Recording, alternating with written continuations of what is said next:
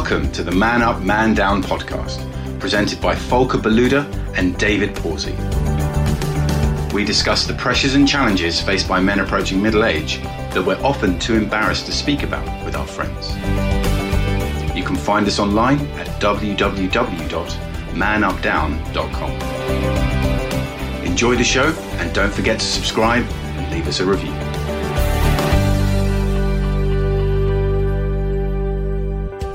So, dear listeners, another Friday afternoon for us, probably another Thursday. We kind of got into the habit of publishing our podcasts on a Thursday.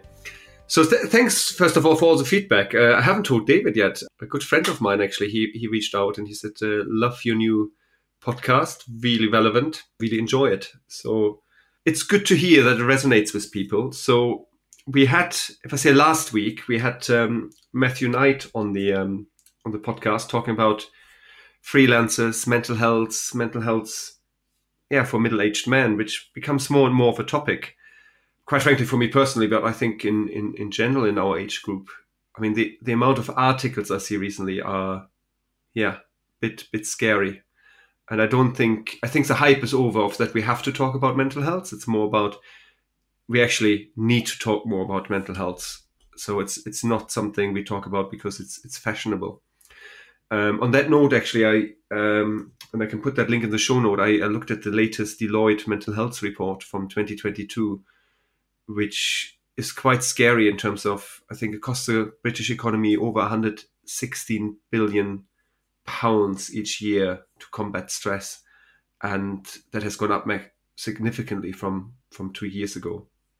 Anyway, so today we want to, following on from Matthew Knight's podcast and our discussion about work, we want to talk about the future of work and how that affects us. If I say us middle-aged men, but also us freelancers. I mean, David and I are both freelancers.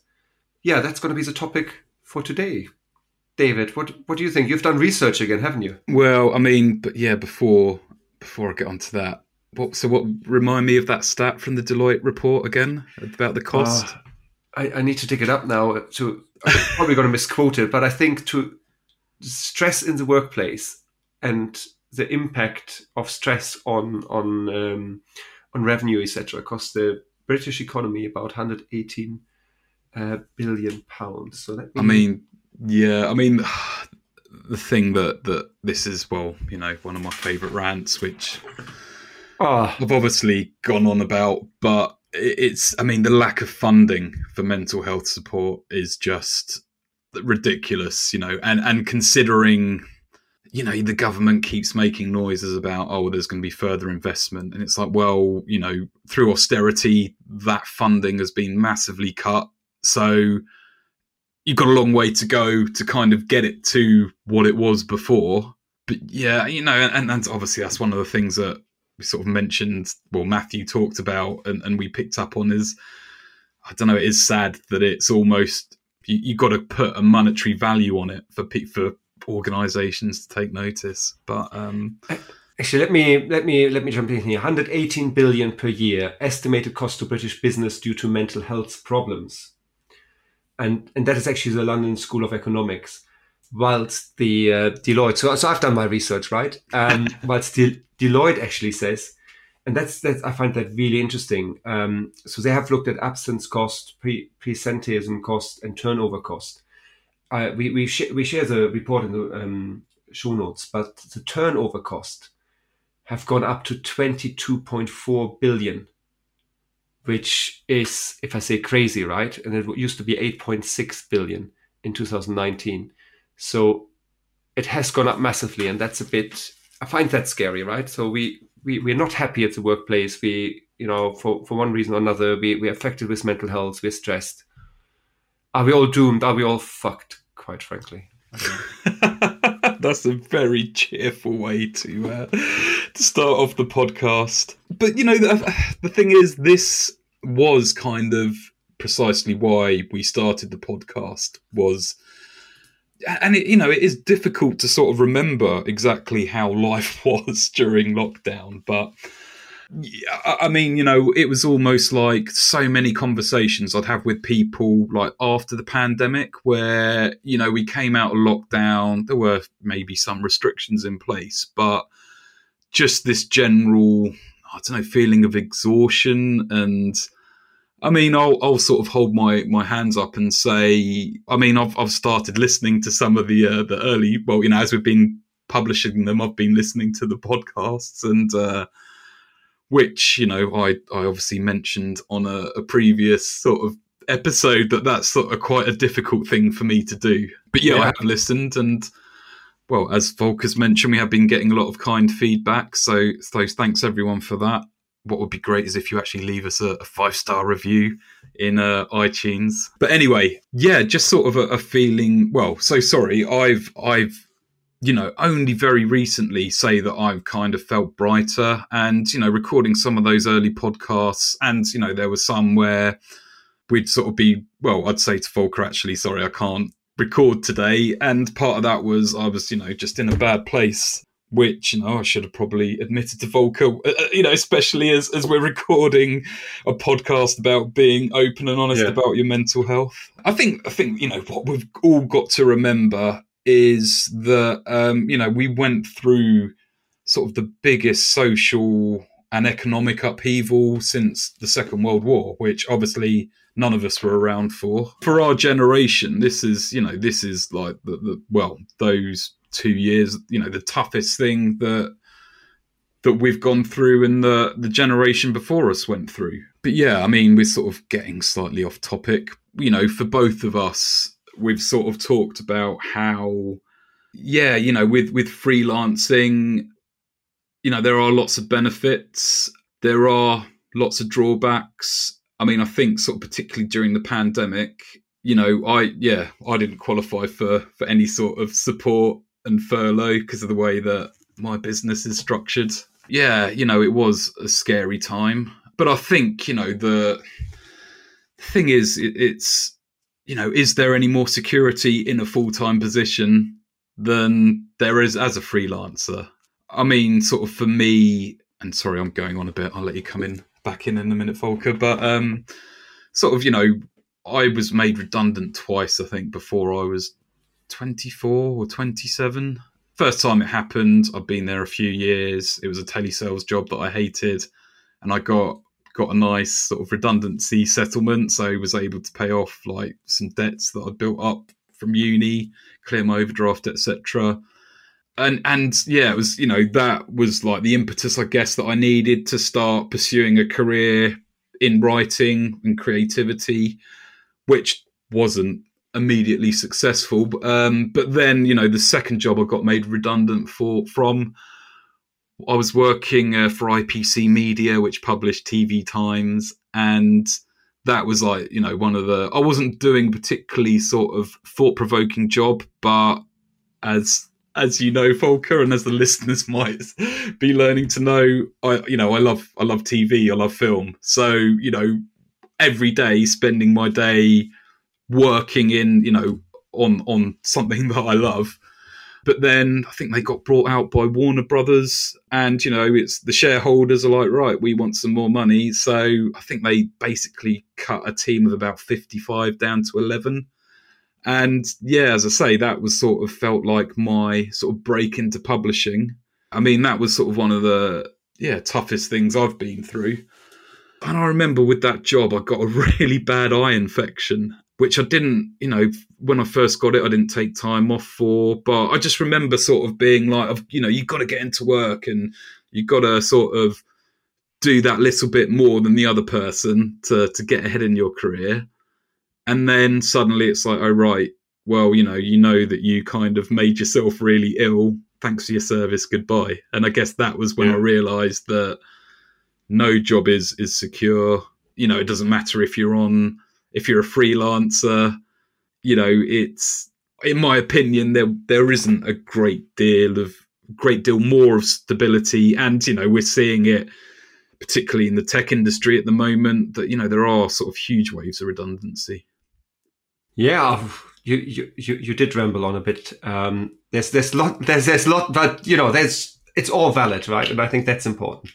I know we like our rants and we like to ramble on, but I think it's all relevant what you're saying. So, let me pick up on a few things there. I mean, the last stat is a crazy bit, right? Because at time of recording, Facebook just announced 11,000 redundancies, right? Which sounds crazy. They're still bigger now, I think, than they were 12 or 24 months ago. What I'm saying is they're stagnating, they're not growing.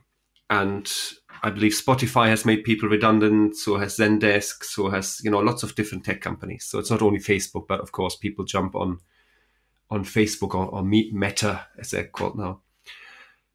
And, we know what happened with Twitter, right? And, psychological safety. I don't think there's psychological safety at Twitter, whether you have a job or not now.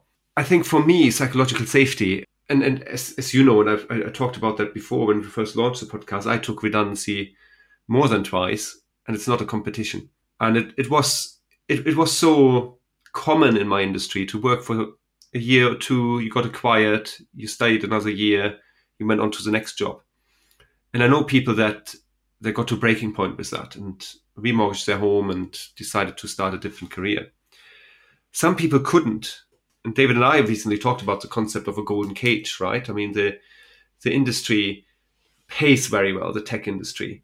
So once you get used to a certain salary, you're a bit, catch-22, right? You might want to leave the industry, but you also have to have a certain income.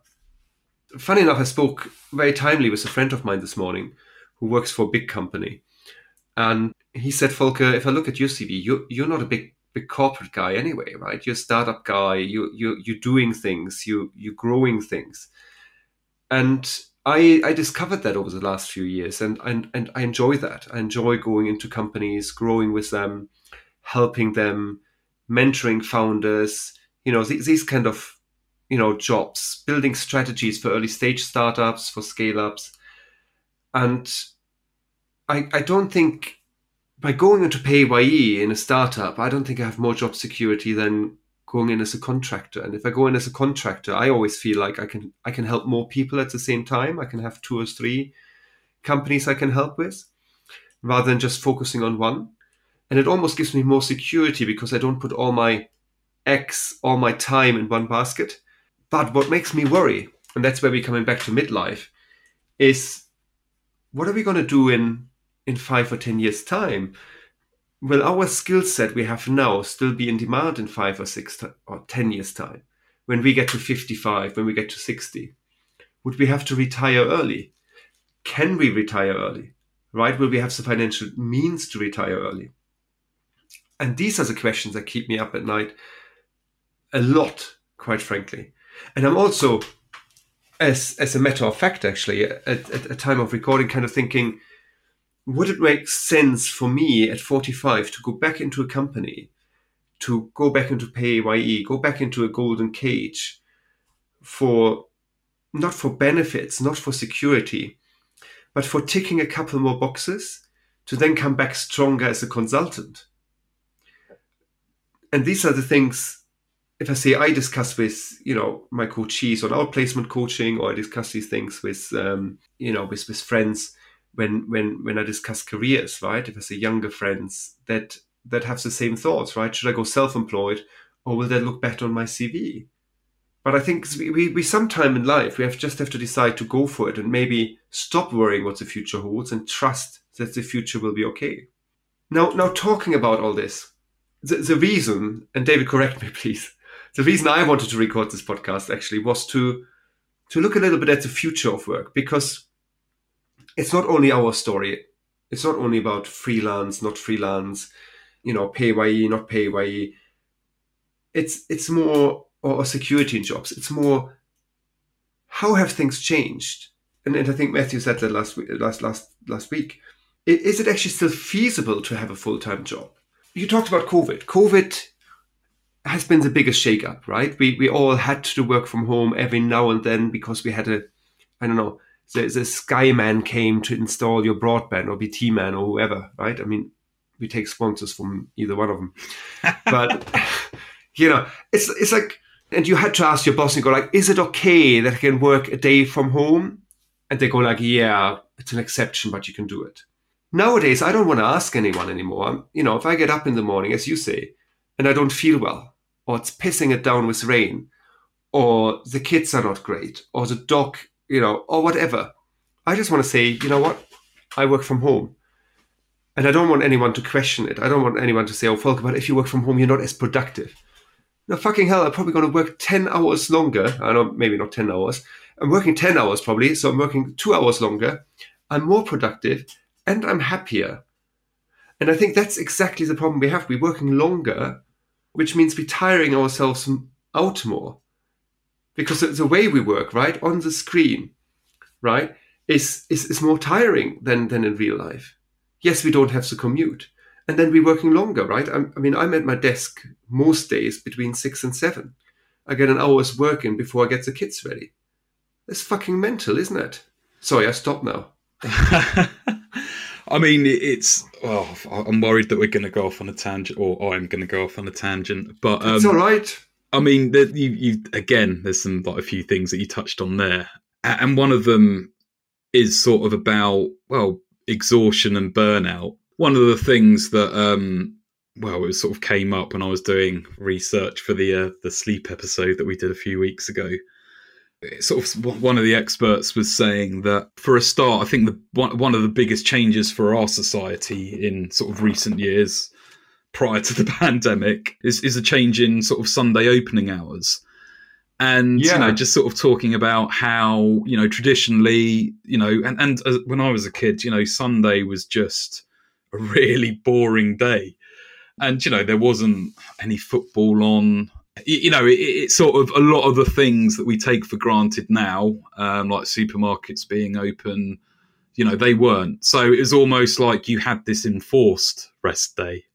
And, and sort of if we go back even further than that, I saw a meme the other day and it was talking about how peasants used to get X amount of days off. But I think that, the fact is, if you lived in a little hut and, your job is toiling the land, obviously you're going to do more work in the summer. And, when the weather's crap and the light isn't great, you can't do as much work. So it's almost like all these natural rest periods that we had have been slowly eroded away. But yeah, coming back to the whole sort of self-employment and being a permanent employee, sort of something you touched on. Well, apparently sort of the average self-employment rate is 14% of like the UK working population, or it might even be global. But between the age of 50 and 64, that goes up to 18%. And sort of apparently there's been like 2 decades of growth of self-employment, which peaked at 5 million in 2019. COVID drove this back down, which, as I say, because of the way that, I'm sort of structured, I didn't get any support during lockdown, or, I didn't get any furlough.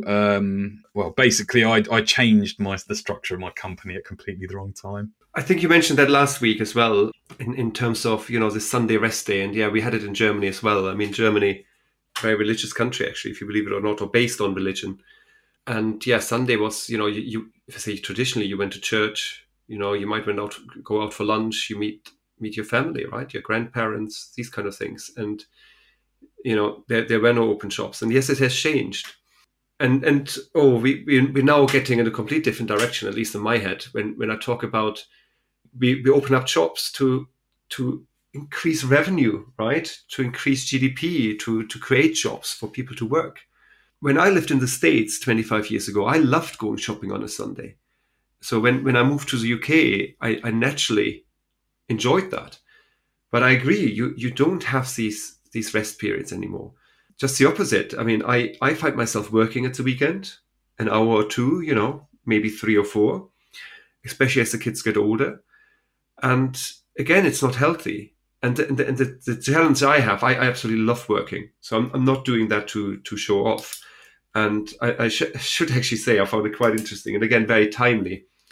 This morning, I checked my emails just after 6, and I got 2 or 3 emails coming in from clients as well. And I'm like, so I'm not the only one doing it, because people get up, they might not have family, or if they have family, family's still asleep. They get up, and they go to work.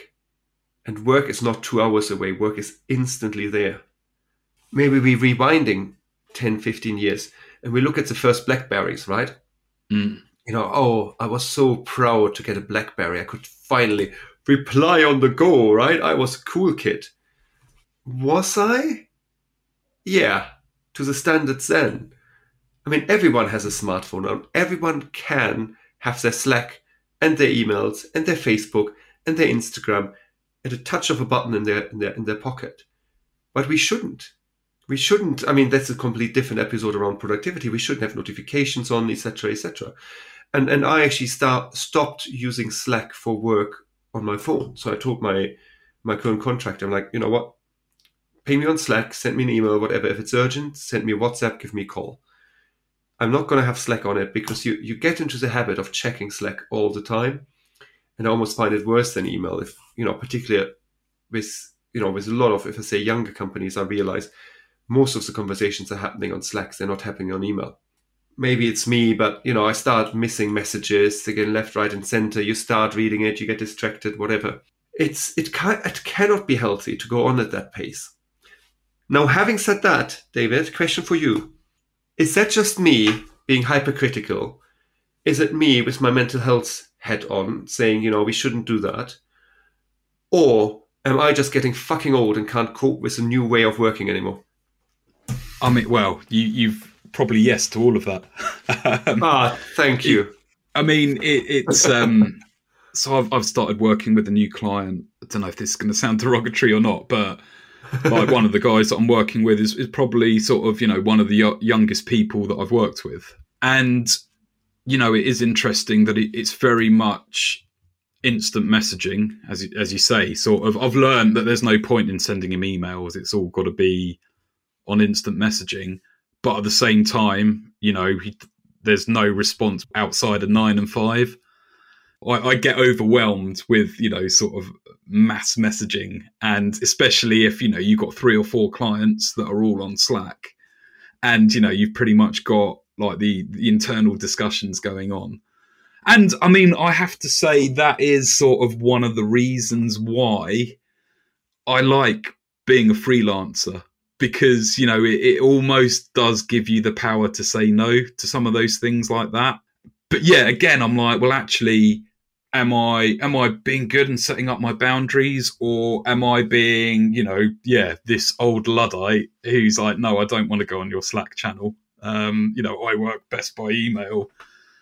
I mean, I think that was sort of, again, almost, and I don't know whether this is sort of my own neurosis, but I sort of got to a point, it's like, well, I've got to be a freelancer because I've spent so long out of the side of a traditional office or, working for an organisation that all the systems and processes might have changed. And, the thing is, it's like, well, actually working with different clients, as you say, you can see, well, some companies do it like this, some companies do it like this. I guess the long and short of it is I don't feel quite as ancient as I thought I might. But, yeah, that is sort of another aspect of the whole sort of freelance / permanent employee is on one hand, you want to be part of the team, but, it's, they are one of your clients as opposed to, your only client. Yeah, I know what you mean. It's the thing is, I don't mind Slack. I can deal with it. If I say all joking apart, right? It is a new way of working. I remember my first Slack group was fantastic. I really loved it.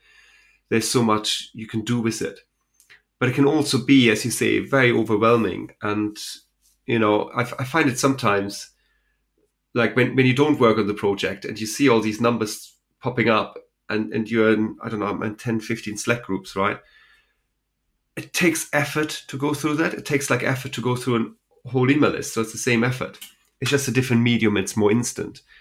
And what's important, and I find that with most companies, as long as there are rules around engagement and they don't expect instant replies, it works. But if you have people, and luckily I haven't encountered too many that expect instant replies, then it's not good. And I think it's a learning curve, right? If I say for me, for anyone using those methods. But again, coming back to what you said earlier, all these methods have increased since COVID because we're seeking tools. I don't know how many companies I got approached for in the last 2 years that bring out similar solutions to Slack for the workplace, whether I wanted to invest in them or not, because we're longing for the perfect solution. And I think it's difficult. I don't think there's a right or wrong way of working, unless it's Microsoft. I personally really don't like Outlook. I have to say that. For the record, Microsoft, Excel and PowerPoint is okay. Word I can live with. But sorry, whoever designed Outlook, it needs a complete revamp. I'm sorry. By the way, Apple is the same. Kiss them goodbye. Apple's the same, yeah. Apple's email, although Apple upgraded their email system, I haven't looked at it yet, so I give them the benefit of the doubt. But I mean, that sort of, I guess, almost brings us back round to something else you were saying about, will our skills be in demand in X amount of years? I mean, I think there's strategic skills, creativity. I think, for me in marketing, a lot of what the sort of digital marketing gurus talk about are still the same things that, sort of the 1960s ad men that, sorry, another TV reference, but, Mad Men, basically like all these, guys in New York, all the advertising techniques that they use in terms of sort of, using emotion and storytelling for great marketing, that still applies today. But, it's just that the platforms have changed. It's gone from billboards and TV to banner ads and Facebook ads, etc. But, the sort of the creativity and, strategic planning behind using those platforms will still be pretty much the same as it was for, TV ads and billboards. Yeah. Product, place, price, promotion. Kotler. Do you remember Kotler? Oh, yes. Yeah. Yeah, that's what I learned at uni. But to be honest, I had the same discussion. And again, we're drifting a bit, but that's what these conversations are for. I had a discussion this week with someone, if I say I value, right? Otherwise, I wouldn't agree with him as well. But we discussed blueprints, right? And, you have all these sales gurus going out, I have this methodology, and spin selling has been around for ages, right? Donkey's years. And I remember the first time I read spin selling, and I'm like, yeah, that's what I do. This is common sense.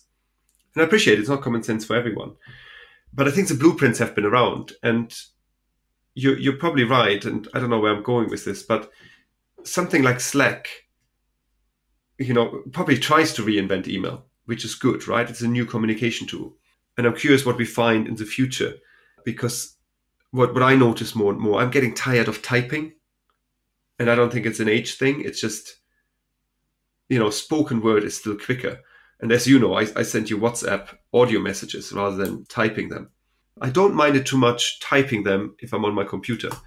But, with my fingers, maybe my hands are too big on a phone, a longer story, a minute conversation can cover so much more and usually leaves less room for error.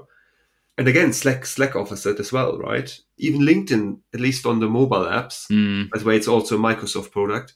At least not on the web version. LinkedIn allows you to leave audio messages. Our thing is, for me, I need to type because as you can probably tell, I forget what I'm talking about midway through the sentence or forget what I'm responding to. So I need that time to think and type and make sure that I'm giving the right response. See, my wife hates voice messages because when she is at work, she can't listen to them. And I'm a bit like that. There's, I see another friend, someone I work very closely with. We leave each other voicemails like, I don't know, every 5 minutes. Short ones, long ones. Sometimes it's just a good banter instead of calling or anything else. But having said that, when I'm at a client and he bombards me with messages, I'm like, I need to get my headphones out, put them in, listen to the message and then reply in text, or he has to wait. Or I have to be more patient in responding. I don't know what the answer is, but it comes back to maybe not even, are we still relevant in 10 years' time? But will the job we're doing still be relevant? will the way we're working still be the way we're working now? Because, and I'm coming back to Matthew's argument, and I maybe should have re-listened to the episode exactly and take notes, but I think he said, we're all kind of going to be freelancers and having part-time gigs in the future. I think he said that. If not, I'm making that up, and I apologize. Yeah, no, he obviously just said about how bad my memory is, but yeah, I'm sure he did say something along those lines. If not, I've read it somewhere. But essentially, I happily underwrite this. I think in the future, and I'm talking 10 years from now, we will be working differently.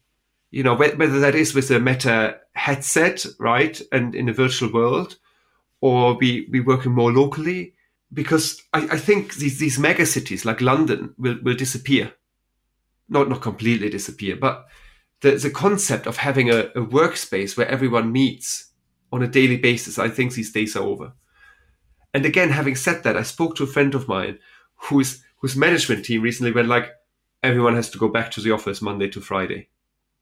And they went like, oh, if I'd known that, I would have not signed a contract with that company. That's not going to happen. I don't think it's going to happen ever. I mean, I think that, that is sort of almost a key differentiator now, isn't it? It's like if you're choosing between two employers and one says you've got to be in the office and the other one's like, well, as long as you get the work done, we don't care, then you are going to, well, I guess companies going to have to pay a premium to get people into the office. Yeah. And do you want to pay for space and the premium? No, you don't. And there's an article I read the other day, I think it was in the FT, and it was about what do people do with their commuting time? And if I say my heart sank a little bit, quite frankly, because there are lots of people that spend their, instead of spending their commuting time on a train, they spend it in the community as community time and building their local communities. And doing voluntary, services and I don't know what they do exactly. And I'm sitting here a little bit and go, every time I don't have to commute into London, I'm like, yes, another 3 hours of work I can get done. And why don't I think about spending that time and helping the community? On the other hand, just to bolt on to that as well, from my own experience. I do love going into London. I do love going to London every now and then, spend an hour and a half on the train, do some doodling, listen to some podcast, clearing my mind a little bit, meeting people in real life, right? Whether that is in the club or whether that's in an office or in a coffee place or in the pub. It's good to meet people. But I want to be in charge how often I do that and when I do that and when I think it makes sense to do it, rather than someone else going, which again comes back to why we are probably freelancing, rather than someone else going like, oh, you have to be in the office. So it's this mix. And I do believe that we will have more local hubs. So we might have, I don't know, as the listeners know, I'm living close to Brighton. Rather than me popping up to London, I might just pop down to Brighton into workspace. And Matthew was talking about that as well, right? There are more and more co-working space where freelancers meet and just, have a chin whack, have a coffee. I personally, to be honest, throughout COVID, I definitely prefer to work from home rather than meeting others, and nothing to do with catching COVID. But more and more, I see the benefits of meeting others, twice or 3 times a week max. Yeah. And maybe just for half a day, and it's just nice. Yeah, it's interesting that like sort of recently organising sort of meetings, and it's like, oh, we could do a Zoom or I can meet you for a coffee, and it's almost like people jump at the like, oh yeah, let's meet for a coffee, because it does seem that lots of people are like, actually, it's a balance, isn't it? Like everything in life, and it's sort of I mean, I personally sort of like to get my head, there's times where I'm like, actually, and when I was in a co-working space, it was almost like I'm busy today, so it's probably best I don't go in. But then on days where you haven't got a great deal to do, it's like, your day goes a lot better if you're with other people and chatting about various things. But what you said earlier as well, right? I mean, we used to go in when we were ill, right? Yeah. And I think the mindset has now shifted because of COVID, and go like, oh shit, if I have a cold and cough, maybe I shouldn't go into the office. But I remember sitting in offices, coughing my lungs out, and someone sent me home, my manager for that matter. And he says, Volker, go home. And I'm like, but I don't want to take a sick day. Taking a sick day was a stigma, at least for me. Maybe that's my generation. If you can function, you have to go to work, right? If you have a sniffle, you have to go to work. And these days, if I have a sniffle, and again, not because I'm afraid of giving it to other people, because I'm catching enough from other people, I might as well give it back. You want to be generous. Karma in effect. Yeah, but to be honest, why? If I'm feeling a bit under the weather, but I'm still mentally okay, I can get maybe I'm getting 5-6 hours of work done, right? Maybe I take 2 or 3 naps a day, right? But I'm still better doing that from home, right? Or I remember a colleague, not naming him, he had the runs at work. And I think between... Jim, yeah. Between 9 and 1, he was like literally constantly, every 10 minutes he was running to the toilet. And I'm like, go home. Yeah. And if I say he didn't want to, because, again, stigma. And I'm like, we forced ourselves. And the worst thing, and admitting that now publicly, when my wife used to be ill and we had young children, I still went to work because I felt like I had to have the duty, or I had to be duty some, or however you say that, right? To go to work. Whilst I should have stayed at home, looked after my child, because my wife couldn't look after the child properly because she was ill. But she didn't work, so she could be ill. What a fucking fool I was. So I apologize publicly to my wife here. But I also know I'm not the only one. I can probably name you at least 5 or 10 people that had similar experiences. And actually, I would love the listeners to reach out and say, even if it's anonymously, and say, yeah, I put my hand up. I was like that. And COVID changed that. If COVID changed nothing else, our relationship of how we work and when we work has changed. And if it hasn't for you, dear listener, I think you should start, if I say listening to yourself, you should start thinking about it. Because I think we need to be more considerate in terms of how we work. I think also, though, I just think there's so many different factors that we've got to be aware of now, in terms of what is the environmental impact of commuting every day. And, sort of, is it environmentally friendly for, these big office buildings to be, to have the power on? Yeah. I don't think it will be 10 years. I think COVID was a big driver of this. I mean, I think I think it's McKinsey, but, one of the big sort of management consultancies, they've got figures of something like, in basically, I think 5 years worth of digital transformation occurred. Yeah. Over several months. So, businesses that were looking at digitizing their processes over the next few years basically then had to do it in weeks, as I say, if not months. Most likely McKinsey. They've done, I love McKinsey. So if you want to sponsor this podcast, please reach out. No, McKinsey's articles, I think I just published one on LinkedIn at time of recording. Obviously that was scheduled. I love a good McKinsey article on a Friday afternoon, when you sit down and have half an hour to actually read it and digest it. Yeah, they've done a lot of that. And you're absolutely right. The digitalization, and maybe, yes, it's only another 5 years.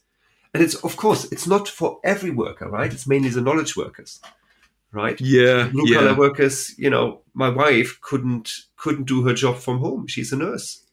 Nurses can't work from home. But what I find also, we're now going off on a tangent as well, talking about nurses, but, the train strikes the other day. Fuck the commute, right? I remember in 2013, I worked for a startup, and I think it was my last day with the startup. And I said, I can't come in. There's a rail strike. Oh, yeah, you and your trains. You can never come in. I remember my boss saying that at the time. I hope he's listening as well. You and your trains, Volker. You and your trains. Exactly. But to be honest, I hate the trains. And you know why I hate the trains? Because I'm not in control of the trains. I don't know if the trains leave on time or not. And they've been striking all week. And you know what? I have no idea if they stroked all week, if they have been striking. But the point I'm trying to make is, because I work from home all week, and if Southern decides to strike, quite frankly, fuck them. I just work from home, right? And I know there's a couple events I missed, but this is just what it is. But I thought it would be nice to talk about this topic and the changing work and workplace, because we have been touching on that topic a couple of times, our own experience, and I thought Matthew, brought it home for me actually last week, and hopefully we get someone else on the podcast who I interviewed before to this, about this topic, because I think it's a future topic, and it will affect our generation more, because the generation, I don't actually remember which generation it is, but the digital natives, right? They like our kids when they go into work, like my son is now 13. When during lockdown, he was going like, great, I worked half a day, I got all my work done, and I had the afternoon off. He loved lockdown. He couldn't see his friends. He didn't like that. But they're more used to that. But anyway, I shut up for this week. So thank you, listeners. David, final words go to you. I mean, I think, as you say, we won't be going back to the way we were working. And I think we've still got several years of sort of muddling through, and organisations will handle it in different ways. I mean, sort of pulling us back to well, I'm going to just quickly give a few more facts. I mean, apparently the average age of self-employed people is 47 or 47 and a half, 47.5 years. And, I think that, is that partly because if you get made redundant at this age, is that when you sort of think, well, actually, I'm going to try and do something on my own? I mean, there was an article in the FT just sort of talking about how it was like over, a growth in entrepreneurs is how they phrase it, but basically sort of people in their 50s. And, a lot of that is, if you get made redundant at that age, you get quite a healthy payout. Obviously, it's the sort of age where you're more likely to get an inheritance that you could then invest into your own business. But it also sort of talks about how, a lot of people at this age go for the flexibility, and that's, unfortunately, and I think it is a topic that I've had a few people asking us to cover, that's the age where you're more likely to become a carer, either for your spouse or, for your parents. So I think, we're definitely at quite a tipping point in the world of work. Yeah, famous last words. And to be honest, let's finish it on a high note. I know I said I would shut up, but it has a lot of opportunity that comes with a new way of working. And it's also very exciting to be able to form that moving forward. So it's not all doom and gloom. I'm not that negative, although I come across like that sometimes. But anyway, here's to another episode. Thank you all for listening. Thank you. Thanks for listening to this week's episode. Feel free to reach out to Volker or David via our website, www.manupdown.com, or podcast@manupdown.com, with any feedback or to let us know what topics you'd like us to cover in the future. Hear you again soon.